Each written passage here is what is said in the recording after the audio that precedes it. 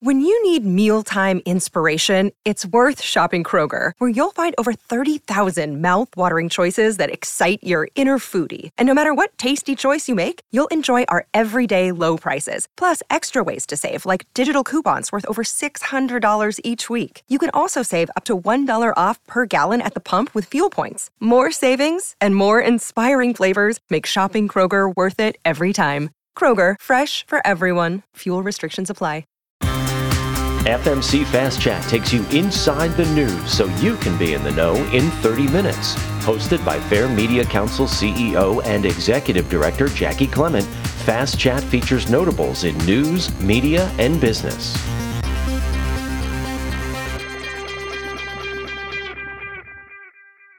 Hi, this is Jackie Clement of the Fair Media Council. Thank you for joining us for this episode of FMC Fast Chat. This is part of a series we're doing that focuses on local news across America. And we're doing it by talking directly to the people who are working in local news. So today's episode, we take you to Alaska to talk with Deanna Hicker, who's the editor of the Nome Nugget, which is Alaska's oldest newspaper. Deanna, first, thank you so much for joining us. You're welcome. Thank you for having me.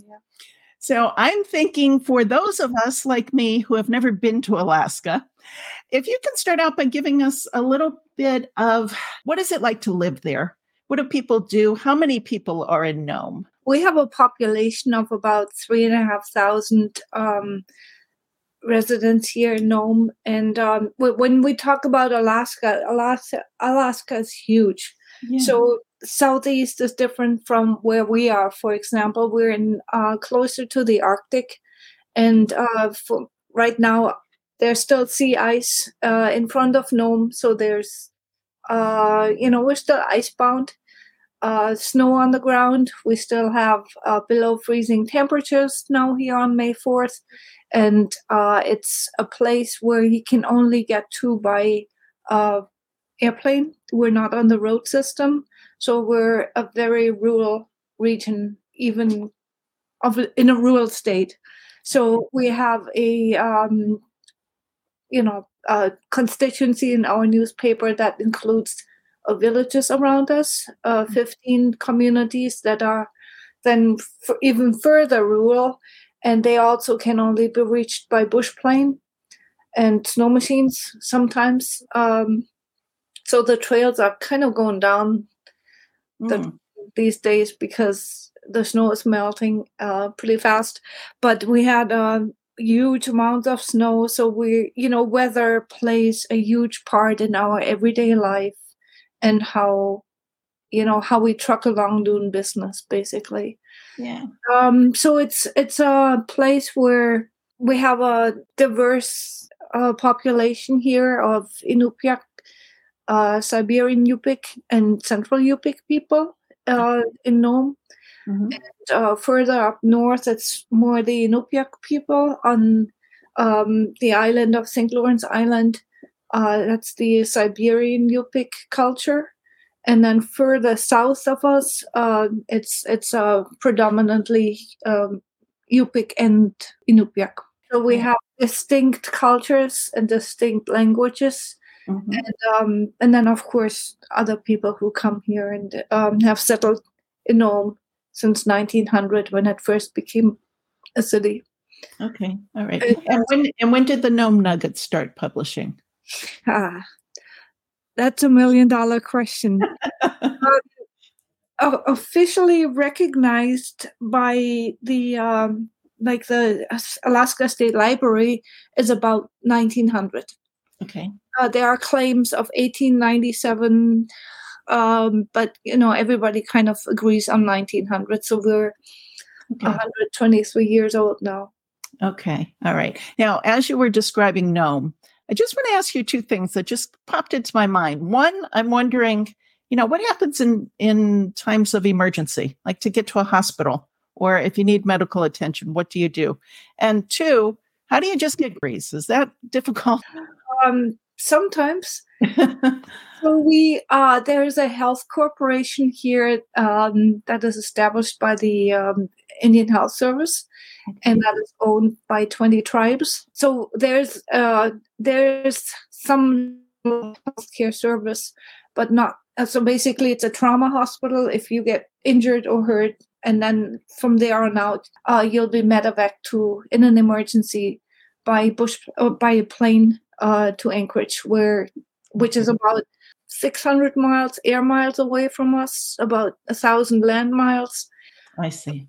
For other maintenance services, we have a dentist. We have 2 eye doctors in addition. And we have, like I said, that these for non-emergencies, there's doctors in the hospital that will treat you.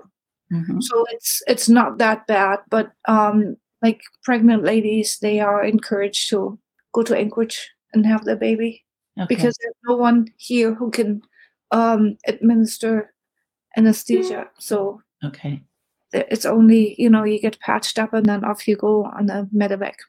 I see. Okay. And what about just general shopping, groceries, food? Groceries. There are 2 stores in town here. Prices are, since everything has to be brought in here by airplane or barge. It's transportation is very expensive, especially since the gas prices went up. So the stores, they're pretty well stocked, no complaints. But if we have weather events, or if the runway is being fixed up and there's weather at the same time, if we have delays of planes coming in beyond 4 days, the shelves go bare. But we have a culture here that's basically a mixed cash and subsistence economy, where people go out and hunt moose. Of course, it's all regulated, but there's a very thriving subsistence culture going on of people harvesting fish in the summertime, salmon, and then marine mammals. That's traditional foods here, because in the villages, the stores are really horrendously expensive, the items they sell there, and they're not very wholesome foods, So it's a common thing where people go out and hunt whatever is in season and supplement their diet with, good wholesome wild foods. So how did you end up there? Because you're not originally from the area. No, I came here from Hawaii, and I met my husband here, who was a dog musher, and, sled dogs don't do so great in Hawaii. And we have a kennel. My husband, he's actually working in the advertising department. He's running the business side of the Nome Nugget, and I am the editorial department head here with as the editor and just, running the newsroom. Okay. All right. So let's talk about the newspaper. Are you the only newspaper for the area that you serve? Yes. And have you always been the only one? No, the Nome Nugget went through several iterations since 1900, from the Nome Chronicle to the semi-weekly to the tri-weekly to the daily to back the tri-weekly to the Nome Nugget, then to the daily back. And so there were several iterations, but there was always a consistent ownership, basically. There were other newspapers that came and went, but we're the last one standing, went from a daily to a tri-weekly to a semi-weekly and now back to a weekly. And there was a competitor in the early 90s, and that was not very long around, the Bering Strait Record. And so ever since then, we are the only newspaper in an area that is huge. The entire Seward Peninsula plus part of Norton Sound down to the Yukon Delta. Okay. So it's an area of almost, I think it's bigger than Delaware. Okay. It's huge. Yeah. And so we're serving them as best as we can. We report the news on what is happening in our ecosystem, which is undergoing just a dramatic change through climate change. And then, of course, we are Alaska's neighbor to Russia, and we're the closest to Russia, the Bering Strait region. We report on whatever's going on, in terms of relationships, in terms of people running away from Russia and ending up in our area here. So a lot of things to report on. Okay. So in addition to weather and climate change, what are the other big issues for the people living there? Of course, city government. That's all. Like, we doggedly go to pretty much every meeting that the city government controls, like council meetings, planning commission, port commission, school boards, utilities meetings, and so on. So that is like, we just do that because it needs to be done. Yeah. So we try to have a report in each one of those. Of course, we're doing crimes in court, education reporting. A big one is the sports, of course, high school sports. And they are quite interesting because in addition to, the regular basketball and volleyball, and we have skiing, and we also have Native Youth Olympics. It's called NYO Games. Those are games that are very Arctic specific, from, the native population, mimicking some games that relate to hunting out on the sea ice. And I see. Just they're very super athletic, and it's they're awesome to watch. So we have very, very unique, and of course we have dog mushing. So Nome is the end of the Iditarod Trail sled dog race. That's a 1,000-mile dog race from Willow to Nome. We're the end point of it. So that's always very exciting when the dogs come in. And now when is Iditarod season for you? March, right. And I imagine you're extremely busy then, news-wise, covering that. Yep. And that's, that's the fun part. That's like, of course, that makes it even more fun because we're being dog mushers ourselves. Okay. We see things with different eyes than just a regular reporter who doesn't really know what they're looking at. And, we have like a more expert set of eyes on things. I see. Can you give me an idea how climate change has changed the Iditarod from what you see there? We see that breakup is happening earlier, and, mushers have to contend with more crazy storms at the end of the race. Oh, okay. And also and more precipitation, and just it makes it warmer for dogs to run. Oh. So a lot of mushers time it so that they rest their dogs in the heat of the day, and they prefer to run early morning, early evening, and then at night. I see. So the dogs don't overheat. It's just easier for the animals to run that hot. Other topics for the Nome Nugget are, we have a Arctic port that is about to be built here. Okay. And we have mining issues and mining proposals that we cover. Big time mines that are proposed to be put in here next to Nome. We have the ecological disaster kind of hitting us through climate change with harmful algal blooms, different fish distributions, and also the avian flu. There's a lot of big issues that are complex and not easy to write about, like more sciencey stuff, which is really hard to convey because sometimes we have huge stories that break, like about things that we didn't even know are a thing. Like, for example, there was a few years ago, scientists came back from a science cruise, and they said they couldn't find the cold pool. And we're like, what the heck is the cold pool? Never heard of it.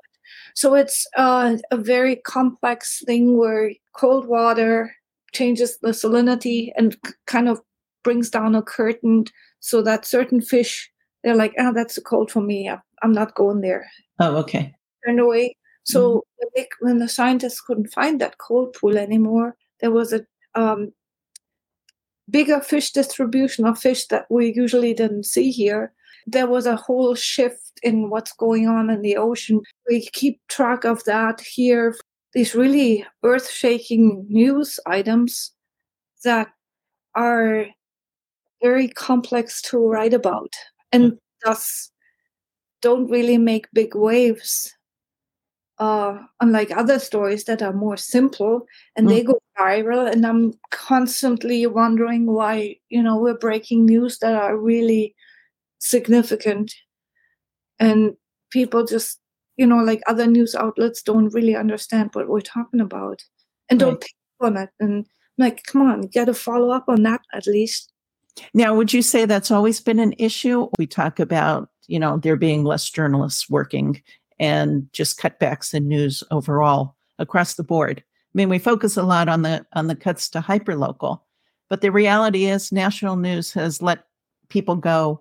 We see lots of holes happening on different levels everywhere. So from your perspective, have you seen those holes growing, or you've always had this issue because of where you are? We just came back from Alaska Press Club week. Every end of April, the Alaska Press Club organizes a conference and they give out their awards. And guess what? We just won Best Weekly for Congratulations. This year, last year too. But so I think Alaska is doing okay on journalists. Okay. Well, we're so used to making do with the bare minimum. If there's a live body sitting in a radio station, that's awesome. We're like, yeah, good for you. But newspapers, there's far in between, that's for sure. So I think when I talk about the larger news outlets not paying attention to like these big issues, is I have no idea, because they do have resources that we don't have. I can only explain that with the fact that those are really complex issues. Okay. And they don't really impact those people in the lower 48 or in urban Alaska as much as they impact our subsistence cultures here, right here, who go hungry. If the sea ice doesn't come with a walrus. So usually it's like a conveyor belt where in the springtime, the ice melting or the ice moving north from the Russian side is like a conveyor belt bringing the walrus with them as they migrate up north. Okay. And if that doesn't happen, there are certain communities who are specializing in walrus hunting, and they go hungry if they cannot get their catch in for the year. Okay. So, yeah, they do care. And, we explain why this is happening and what's going on. We have like a sea ice outlook. We have a column in our paper every week that keeps an eye on climate, on the weather, summarizes weather events. That's really, really important for us. Okay. Storms.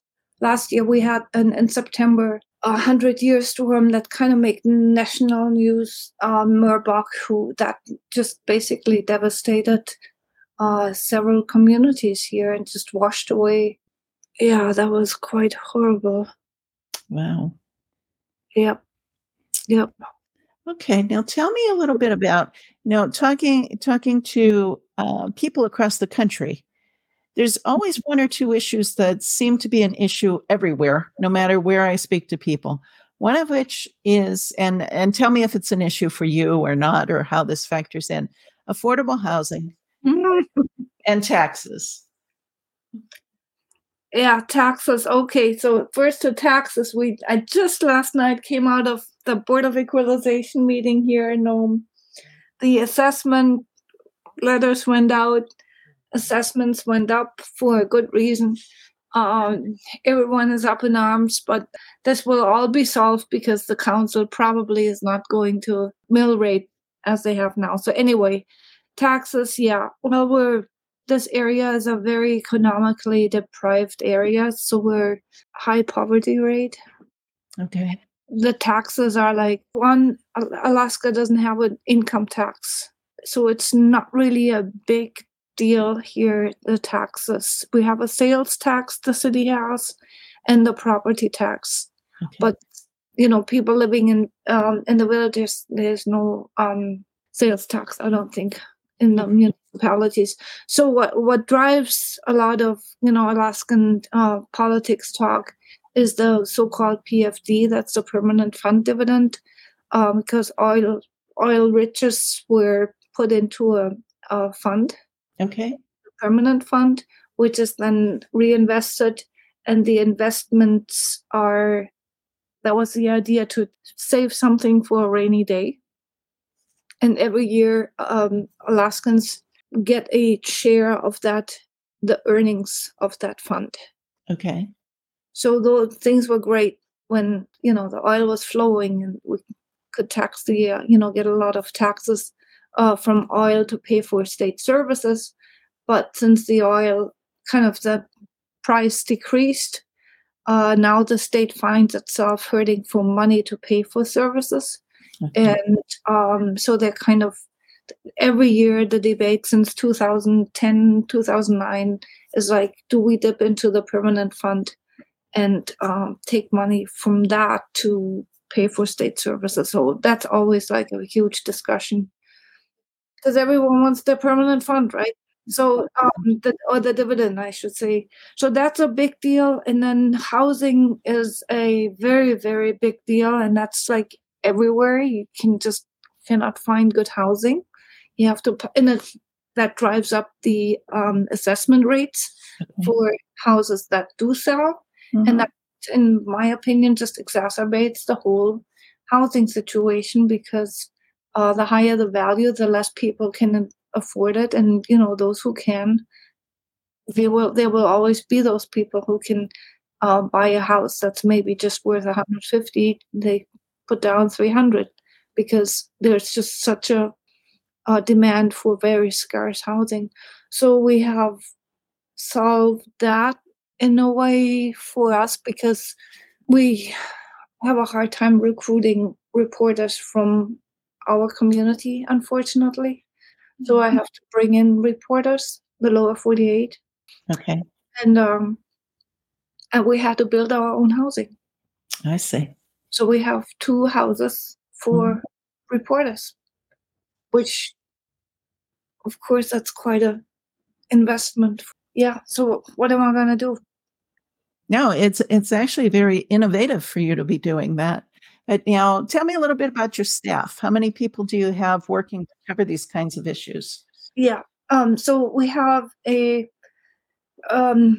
advertising manager who's married to me, so I give him housing. Then we have a full-time super reporter here. She's right next door. We actually bought a cabin, had it moved from out of town to here, totally refurbished, remodeled, put in everything new. So that's where she and her husband live in now. And then I'm currently looking for a second reporter who we have housing for. Okay. And then we have a distribution crew who they live here. So they're doing this part-time, just on a Wednesday when the paper comes off the plane. And then we have our typesetter, or she used to be typesetter, that now it's, recording court information, trooper beat. So she's collecting material for us and typing stuff still for us. And she's been with us for 30 years now. I'm really lucky to have her still around. And then we have a freelancer who, reports on the fun, like the drama club play at the school, things that are, we don't get around to do, but that are still important for this community. And she does some sport reporting too, yeah. And what about the business side? How are you managing to pay the bills? Is it mostly, are you relying on subscriptions or advertising, or some folks are doing special events? We're seeing all sorts of things happening. Yeah, it's mostly advertising. We have not raised our subscription rates or our, it's still, the paper goes for 50 cents. We distribute it to all village stores here and have outlets in Anchorage as well. Knock on wood, but we always have this uphill fight of public notices that, people are starting to advertise their events or their positions or their requests for proposals on social media, or we have a listserv here called Nome Announce that is not passing the legal test of what is a public notice. So we're constantly, knocking on doors saying like, no, you cannot do that. You cannot just put it on an obscure government website and hope people find it. That's not public notice. You're not serving the public doing that. You might be checking a box, but you're not serving the public. And we're all about service. I mean, at least that's what I tell my people here. It's like we're servicing this community here. We're not. It's okay. It's nice when we get awards, but we're not writing for awards. Yeah. We serve these people, our community. Yeah, and so it's a mix of subscriptions, advertising, and paper sales. Okay. All right. And as far as delivery, is it only to the stores, or is it home delivery or via mail or anything like that? It's a mix. So we have no home delivery. So our cycle is Monday, Tuesdays are deadline days. We put the paper together here in Nome. Mm-hmm. Then we put it on the cloud, and the printer in Anchorage, again, 1,000 miles south, is printing it and on Wednesday mornings, and then puts most of the papers on the plane to Nome. Okay. And every Wednesday, you hope the planes are flying and the weather's good and no volcanoes are breaking, spewing ash in the air. And, there's a lot of millions of parts that move to get the papers here. And then the papers get here, and our distribution crew pick them up from the airport, take them to a different terminal, some of them to the village store. So Gamble gets 50, Savunga gets 50, Elam gets 30. So they wrap them up and put them on a bush plane, and the rest goes to the Nome stores and here to the Nome Nugget for sale. Another part is not leaving Anchorage, is going directly from the printer to a mailing service, and they imprint the subscribers on the paper and send them out from there. Okay. So that they don't have to come here to Nome just to be flown back to down south. All right, got it. So given how complicated all of that is, how important is your website to people?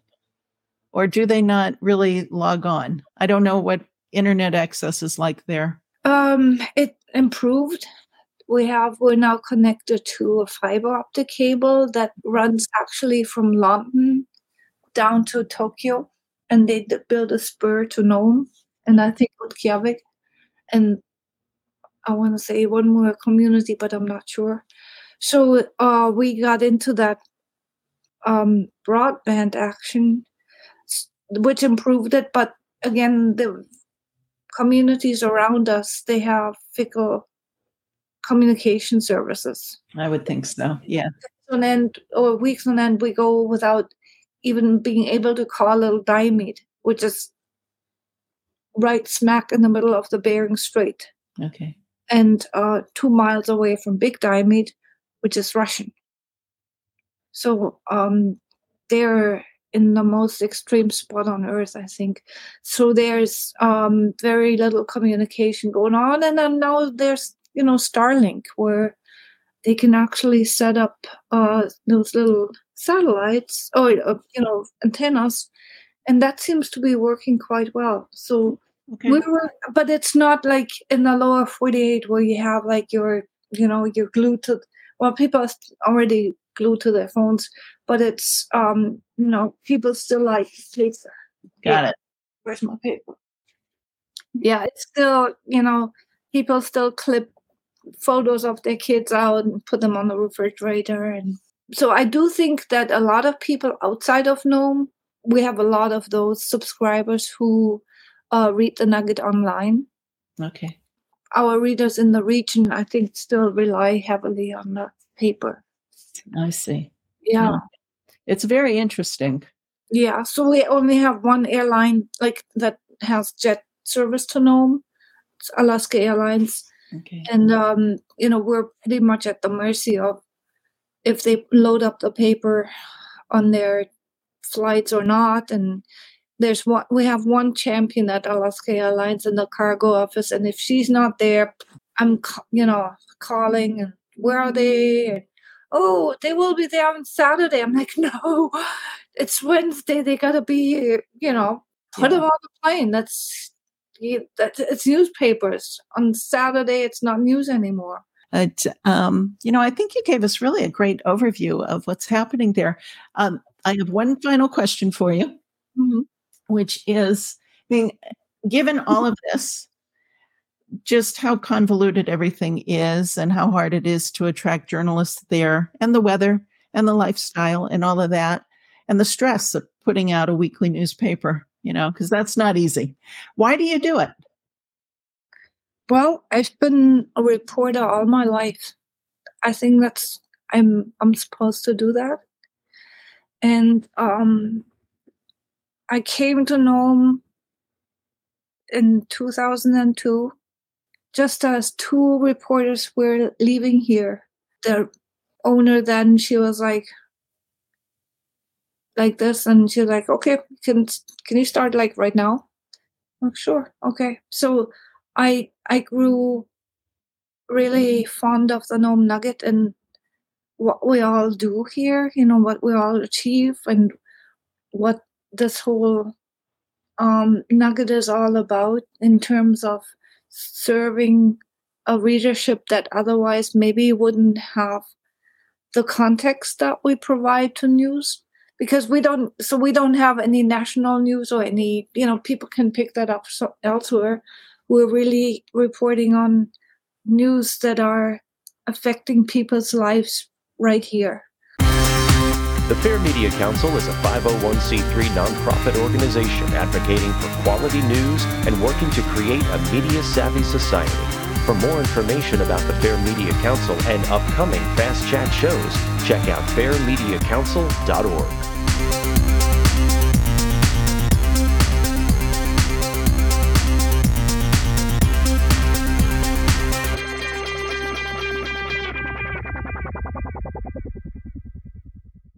This podcast is a part of the C-Suite Radio Network. For more top business podcasts, visit c-suiteradio.com.